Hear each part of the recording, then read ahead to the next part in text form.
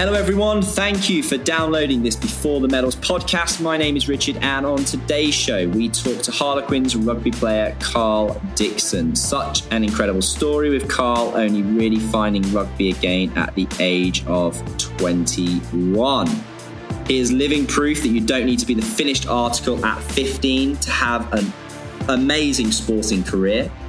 Carl has just retired just before this podcast has gone out and has had a phenomenal career with Harlequins. You can find out all about Carl listening to the next half an hour. We talk about the importance of playing lots of sports, the strong family unit, helping his development and taking those big hits. Please do like, share and most importantly subscribe to this podcast. It helps us to keep going and interview the most incredible people for Before the Medals. To find out all that's happening with our podcast, please do go to www.beforethemedals.com and you can sign up to our newsletter. Thank you. Here's Carl.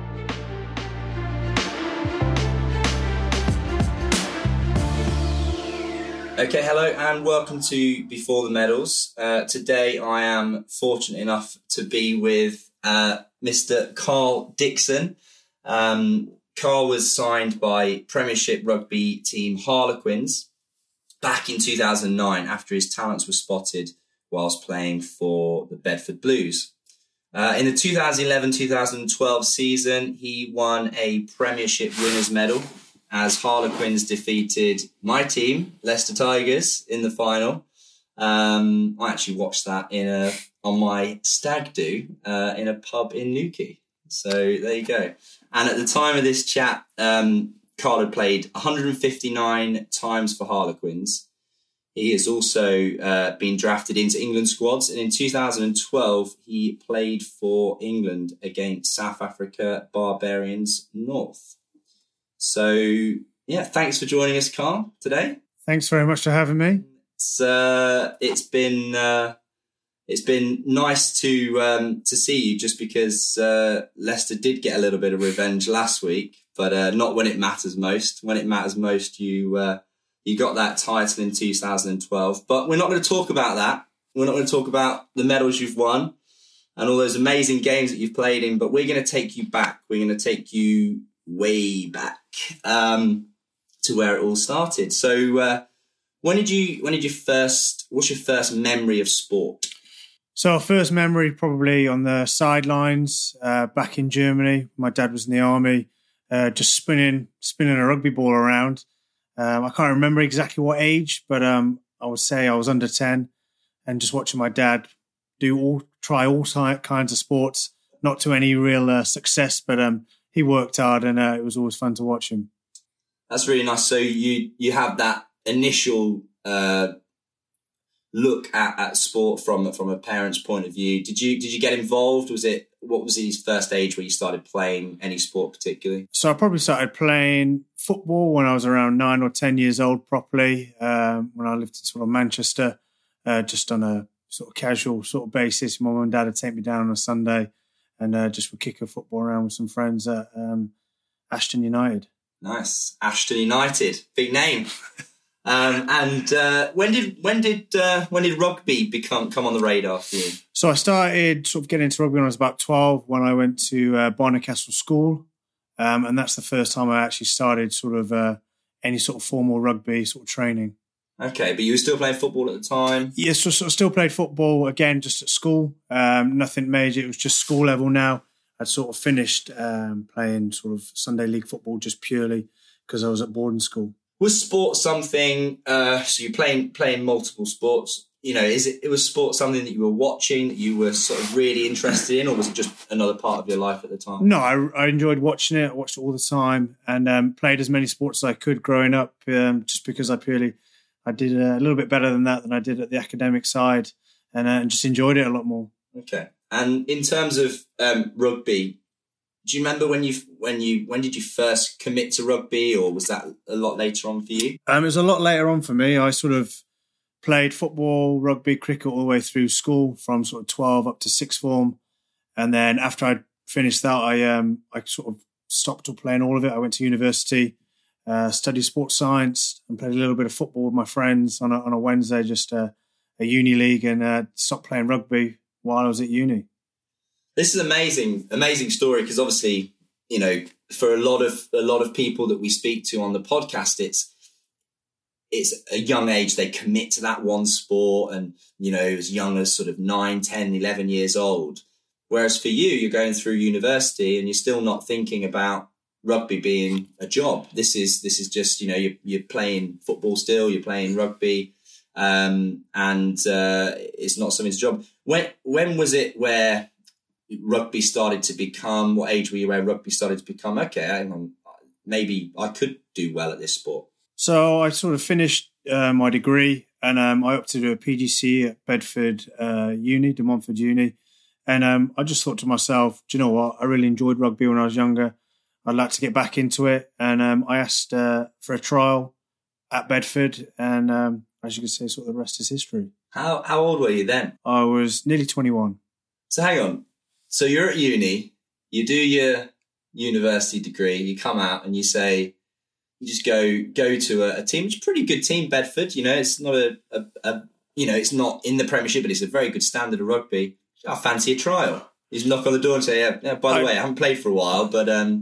So I just rang up their academy manager. I got a number from a friend and just asked. I said, I'm obviously going to be at university there. I'd love to come down for a trial and see how I go. And they were more than happy to welcome me down there and see how I went.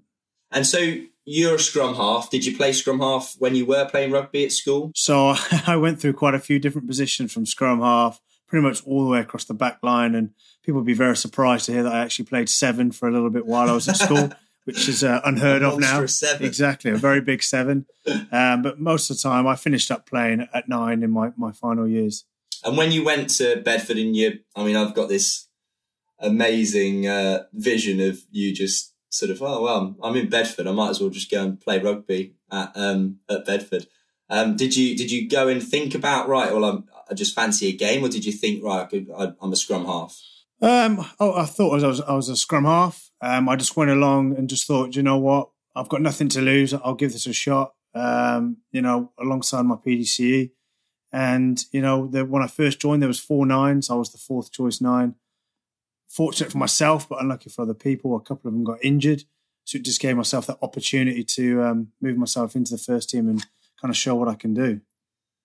It's an amazing thing, isn't it? That, how opportunities arise from certain situations. But, by knocking on the door, you're obviously starting the opportunity, creating that opportunity for yourself.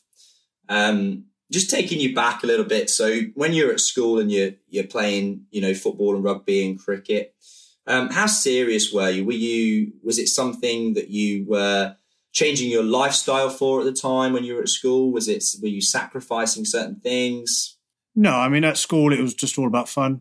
Yeah. I just wanted to play as many sports as I could. It was not a case of, diet, not having a drink or anything like that. It was just about having a good time with my friends and enjoying sport, which I did. Enjoying it. And I think a lot of people that you speak to is that initial passion for sport which drives you on, and it seems like you had that in abundance. I know as well your brother plays rugby. Was that a help or a hindrance? Was he playing rugby at the time, and was that something where you would be looking at and thinking, okay, yeah, well, he can do it, I can do it? Well, obviously when I went to university, he started playing for sort of Scotland under 18s at rugby. He took rugby a little bit more serious. He didn't go to university. He just sort of went straight into the Newcastle Falcons academy. Yeah. And I was just really proud of him. I thought he did, amazingly to get there. He changed his allegiance towards the end, towards England. But it was not a case of, he's done it, I can have a go. It was just more individual. I just thought, I'd like to give this a shot. And, it all worked out. I think it's amazing. I don't think in this first series of podcasts we'll meet someone that really even started thinking about their career at 21. And even then you were just doing it for a bit of fun at Bedford while you were doing your course. When did things at Bedford, when did it get to the point where you thought, hang on a minute, I'm pretty good at this? So I've been doing my PGC for three or 4 months, and I was starting to make some real headway at Bedford. And I just thought, do you know what? I really want to give this a shot. And in the January, I quit my course. for my PGC and went sort of full time with rugby, and just thought I'd give it a really good crack at it and focus fully on it. And was that almost like a New Year's resolution sort of thing? Just like, was it, or did it happen just to be that time of year? It just happened to be that time of year. I was playing a lot. I was really enjoying it. And I knew at that point you can start to, look to earn contracts, and that's when people start talking. So I thought if I could get myself full-time, making sure I was training all the time, I could potentially earn a contract in the future. So you're leaving your course. Was that a tough decision in the sense of risk, or did you just think to yourself, I could come back to it? Or did you just sort of think, well, I've got the confidence to go and try and do the rugby? It was more that I knew I could come back to the course. So it wasn't a case of if I left, that was me done. So I knew I could come back to it. So I just thought, well, if I give it a good crack, then, and it doesn't work out, I've always got that to fall back on and go and teach potentially. So you're 21. You think, right, you know what? I'll give it a go. Got nothing to lose. I'm going to finish the course and I'm going to have a go at rugby. How did the training change for you straight away? Did the mindset change? Did you become more dedicated overnight? Was it a big shift? Yeah, I mean, it's a massive shift because you're there every week training that, regardless of, sometimes doing 2 days a week, and now you're doing it sort of 3-4 days a week. So you've got to make them little sacrifices just with, not going out with the lads, having a few drinks, because you want to make the most of your morning sessions and also create a positive sort of image to coaches and stuff like that. So, yeah, you changed quite drastically overnight, really, just to make sure you didn't lose that mindset of, potentially, deteriorating if you had a few drinks the night before or, Was that late hard nights. to do for you?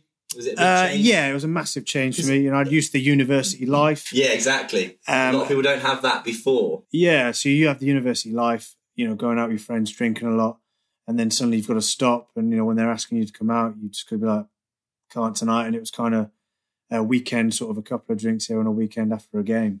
Yeah, it's fascinating because obviously a lot of people that, start this process a lot earlier, they're sacrificing the nights out, but really they're sacrificing not a huge amount at 15 years old. But at 21, you're all, like you say, you're already set in those ways. You've got your friends, and that's a big change, isn't it? To go at 21 to change. Yeah, it's a massive change. But at the end of the day, you've got to make these changes if you want to give yourself the best opportunity of competing at the highest level. And sacrifices have paid off.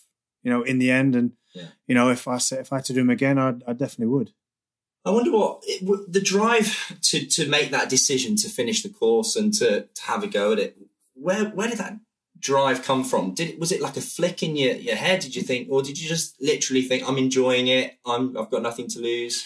I kind of was the first few months where I was training and playing a little bit. I just kind of realised that I was pretty good at this, and I just said to myself, do you know what? If you're going to make it, you've got to sort of make the decision, either stay on the course or go full time, and that's the decision I made. And was there a defining moment where the apple dropped on your head, or not really a sort of defining moment? It was just sort of, I sort of went, do you know what? Let's have a go. One day, I couldn't even tell you what day it was, and I just thought, yeah, let's give this a go. A big day in the life of Carl Dickson. Yeah, and many years later, here I am. Yeah. I mean, this is an amazing story because, like I said earlier, the majority of people I speak to, it's a really, really early age. But when you're 21, do you still have people that you look up to? Do you still have sporting heroes at that time? Or are you a little bit too older then and not thinking so much about that and looking more at your peers? Or did you still have heroes that you... I didn't really have any heroes. It wasn't a case of, I want to be like, George Gregan or someone like that. It was more sort of my peers around me. I just, I got a lot of help from a guy called Don Malone, who, I'd always talk to and ask for advice and stuff. Coach? At Bedford, a fellow player. And, he just said to me, listen, I think you've got what it takes to go. He'd been a professional at Northampton and towards the end of his career had moved down to Bedford to sort of finish off his career. And obviously I was looking to go the other way. and just asked for advice. And other guys in the professional era, sort of a guy called Matt Volland, who's obviously retired now, but I was very close with and still am. And you just speak to these guys and ask them questions about what it is like at the top, and what you need to do to get there. And these guys helped me thoroughly through it. Almost become sort of mentors to you. Yeah, definitely. Help you through that process. I wonder if how important they were to you in the sense of, especially coming into it so late and giving you that confidence. How does it feel when somebody comes up to you that you've seen had a career and they say, you've got what it takes, you can do it? Oh, it's massive. It gives you that massive confidence boost, makes you want to go out there and try harder and, feel that potential that other people think you've got. And, it pushed me to all the way to where I am today. And, another guy, Mike Rare, he's a guy who I've got to thank a lot from where I am. He did one-on-one sessions with me, helped me improve massively, and I owe him a lot. So I wonder if the next young kid that comes along at Harlequins, if you'll get a bit of support from Carl Dixon and do the same thing. Yeah, we have a mentor system at Harlequins now. We have a few of the guys coming through. A guy called Callum Waters that I mentor, who's at Esher, and he's come on leaps and bounds just in these last years, and I hope I've helped him a lot, and he goes on to have a very successful career. And does it take you back to those days with your mentors there at Bedford, the people that helped you? Yeah, of course it does, because you see what you sacrifice as a mentor. It's they come up to you and go, "Can you come and have a look at these clips? Can you come do a bit of passing with me, a bit of kicking with me?" It'd be very easy just to go, "I'm all right, thanks. I'm just going to go home, or I'm going to go and do something else." You take time out of your schedule to help these guys improve, and I think people did it for me. So it's only right, and regardless, I do it for other people. I want to see the best, even though at the end you look at them, they're potentially your competition going forward, but you still want to help them out and give them the best opportunity you can. One of the things we talk about a lot on this podcast is talent or hard work, or a mixture of both. And I really want to talk to you a lot about this because 21 years old, starting a career and at Bedford and starting to push and become more professional with your approach, you're obviously a talented person to be able to do that. You obviously have a talent. But I wonder if I ask you that question, is it talent or hard work or a mixture of both? How you'd react to that one? I'd say you've got to have the natural talent first. You have to be talented, I feel, to get anywhere in life. But with that talent, you've got to practice, work hard to excel in that talent. So I think you've got a mixture of both. I don't think it's one or the other. People who don't necessarily have the talent can work hard all they want, but you've got to, have that natural ability first to be able to master it. A difficult one as well to answer it on that is we look at failure and how you deal with failure, but obviously until 21 there was no real failure. It was your choice not to pursue sport, and you went off to university. Were there any moments of where there was self-doubt when you were at Bedford, or were there moments where you thought, when you're trying to push for that professional contract at a club like Harlequins, were there moments where you had any self-doubt? Yeah, definitely. The year before I signed for Harlequins were interested in signing me the year before. They couldn't due to certain circumstances. So you're looking around elsewhere, no one's sort of interested, and you're just like, maybe this is sort of the end of the road. You're always going to have them little bits of doubt in your mind. But how did you deal with that? Did it drive you on more to play better, or did you feel like it was, If I'm truly honest, was obviously hard, but what I said is that I'd give myself one more year because they'd showed that interest in me and they wanted to sign me. I thought, do you know what, if I can do one more year at Bedford, maybe they want to sign me again the year after. And I knew I had to perform. So it kind of drove me on. I just thought, do you know what, I'm going to go all out this last year. If it works, great. Then I'm into the big leagues. If it doesn't, then I've got stuff to fall back on, as well. Well, I guess as well, if it doesn't, that that you've gave everything to try, right? Yeah, definitely. So what changed? Did anything change during that year? Did you focus more on any particular aspect, or was it just making sure that you looked after yourself and you did the right things? It was just basically I'd done the same thing I'd done over the years. It was just more, keeping focus, not sort of getting drawn to do other things. And as I said, just giving myself that 1 year, making sure I went into every game right to make sure that I could perform my best and, make sure these guys are watching each game that I play in, so it makes their decision easier. So I think we've known this from what we've talked about, but it's interesting that you did have a backup plan. This wasn't, you weren't all in on it. You'd been to university, you'd got your degree, you'd started your teacher training. Was that something, do you think, was a help or a hindrance, or neither really? And it was just, I think it was a help. I mean, you automatically know that if you do ultimately fail and you don't make it there, you can still play rugby at a very good level, but you can also work on the side. There's a lot of people nowadays who come into sport when they're young, 18, 19, 20, and because they signed their first professional contract, they feel they've made it. At any point during that career, I'm very fortunate I've played for 13 years. Some people might play for 2 years, and it's, right, what if I play for 2 years? What's happening next? And some people don't have that backup plan. And I feel like, every person going into professional sport should have something to fall back on, regardless if it's 15, 20 years or 2 years later. Yeah, I think you're right. And I think it's something now that a lot of the maybe academies and different, in different sports like rugby and football, they throw so much into the kids and build them up so much that the kids are almost thinking they've made it before they have. But the reality is it's only a very small percentage that end up in the fortunate position like yourself. Yeah. I mean, I had a friend who played football for a while, and he said the manager's basically said it's the hardest thing to tell a 17-year-old kid when they're coming through football that they're not going to make it, because they've just thought they're going to be a professional player the whole time. And suddenly at 17, they're like, you're not going to make it. And that's starting to happen more in rugby now. And it's the same. We have our academies, guys all being it from the ages of 12, 13, coming up to 17. They get to 17 and 18 and someone goes, we're going to take you, we're not going to take you, we're not going to take you. And if you haven't got that backup, then it's very difficult, and it's obviously very hard to take. There's only a fortunate few who actually make it through. Yeah. So taking you're back to your 21, and you've got your backup plan, but you're focused on, you're going to give it all that effort you can to try and get that contract with Harlequins. What inspired you at the time? Was it people around you? Was it family? Was it the mentors? Was it music? What inspired you at the time? If I'm truly honest, it's just my own personal drive. For me, I'm very driven. If I want something, I'm going to go for it.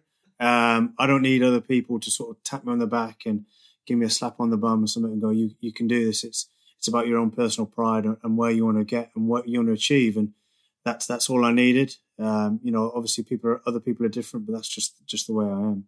Yeah, it's that mindset, isn't it? That driven mindset that I think does separate a lot of people. Do you use anything to inspire you to get up for anything? Do you use music or quotes, or are you a quote man or anything like that? No, I'm not a quote man or music. I've got twin girls now. I've got a family. I've got a wife. And it's just, you go out there every day knowing that, you're performing and trying to make these guys proud, your family as well. And, it's great. I go out there more probably now because I'm a little bit older. I enjoy it probably a lot more than I used to, just because it was so, it's such a hard sort of sport to, stay at the top. And I feel when you get towards the end of your career, you kind of can sort of wind down, enjoy it a bit more. Yeah. The pressure's off a little bit more. And, it's great to be here. I want to take you a little just back to when you did sign that contract with Harlequins, and you've had that year at Bedford and you've worked incredibly hard and they come in. How did that all pan out for you? So halfway through the year, I got a phone call from Dean Richards speaking to my agent, but he called me and just said, we'd love to have a meeting and potentially sign for next year. And as you can imagine, I was elated, overjoyed. It was a dream come true. Premiership team wants to sign you. Probably words can't express the way I went. I think I told all my mates at the time and went out for a few drinks. So that, it's amazing. It's a big moment, but obviously that doesn't make the amazing career that you've had. And you've played, like I said earlier, 159 times for Harlequins. You could have easily gone in during that first year, had a year with them or whatever it was, and then, thought you'd made it, and left it, but you've had such a long career with Harlequins. How when you went in, did your mindset become even more professional? Did you switch on even more? Did you want to work even harder? I don't think I wanted to work harder because I was already working pretty hard. I guess that the problem in professional sport is you sign 2-year contracts. Yeah. So you have 2 years, and then after that, if you're not performing, or then you kind of asked to walk on. So you've got to work hard all the time. Every year and a half after that time, the January when your contract's up, that's when potentially they're talking and looking at offering you new ones, or saying they're not going to keep you and you've got to look elsewhere. So you can't really take your eye off the ball. You've always got to be working hard and trying to impress. And ultimately, when you make it to the Premiership, the next level is trying to go to play for England. So there's always that striving for the next level. It's good. So we always finish the podcast with some photo finish questions, just a couple of little quick questions at the end. Can you remember your first ever medal in anything? First ever medal? I'd imagine it'd be something on a sports day with I think I used to be pretty good at the sack race. So they got the old classic medals. And any favourite motivational song back then? Got you going? What, back when I was in my sack race? Not in your sack race, yeah, maybe that not so much. But in your Bedford days, was there a particular song? Anything you can remember? What we like to do on this is take people, interview. We find their era, you see. Well, I can't. To be honest with you, I can't remember back in Bedford days. Recently, we used to the Quins boys used to like the Daft Punk. We're Up All Night to Get Lucky, which was a massive song. Strong. Favorite pre-game meal? I know you like your food. I love my food. Pre-game meal, I always have the night before. Or in my early days, people find this very strange. I used to have a gin and tonic for the night before every game. Every game, I'd always have a gin and tonic. To calm you down, or to make me sleep? Yeah. So I'd always have a gin and tonic. Now it's just more some sort of pasta dish the night before. With the gin and tonic thing, I used exactly the same thing with running. So I was so nervous the night before a race, and I was about 16, and we don't obviously advocate this, but my dad said, "Look, listen, this has got to stop. You're not sleeping the night before a race," and he gave me my first pint of Stella. And slept like a baby. And that became a routine after that. So night before a race, Stella. That was it. Pint of Stella, straight to sleep. Okay, cool. So the last thing I think was really interesting to talk to you about is what would you tell your younger self now? And would you have started earlier if you know what you know now? What would I tell my younger self? I'd probably want to start earlier. If I was truly honest, if you said, would I have made it when I was 17, 18? I'd have said no. I don't feel like I had the mindset, probably the frame. It's particularly in rugby, people develop at different ages. Yeah. And I probably developed a little bit later. But I've had a unique, life, been able to have the best of both worlds with university and sports.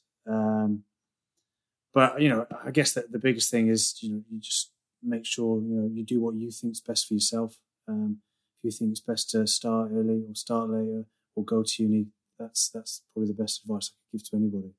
I've loved speaking to you today because I think it is rare now that you see someone that came into it a bit later on and managed to have an amazing career, even though you started a lot later than a lot of people that we do speak to on the podcast. And now you're in the you're 34, you're still playing at the highest level. I think it's just a great inspiration to those people out there that maybe are a late bloomer and like you say, maybe developing a bit later than others, that there is still that opportunity. If you put yourself out there, you put yourself in the right scenario, you get the right mentors around you and people to help you, that actually you can still become a professional rugby player or a professional sportsman or sportswoman. So I think it's just really a really inspiring story. So I just want to say thank you very much for speaking to me. And we really appreciate your time, especially, you got the twins. I'm here today with Carl sat around a load of toys. So he's definitely got his hands full. But yeah, really inspirational guy. And yeah, thanks very much, Carl. Thanks very much for having me. Appreciate it.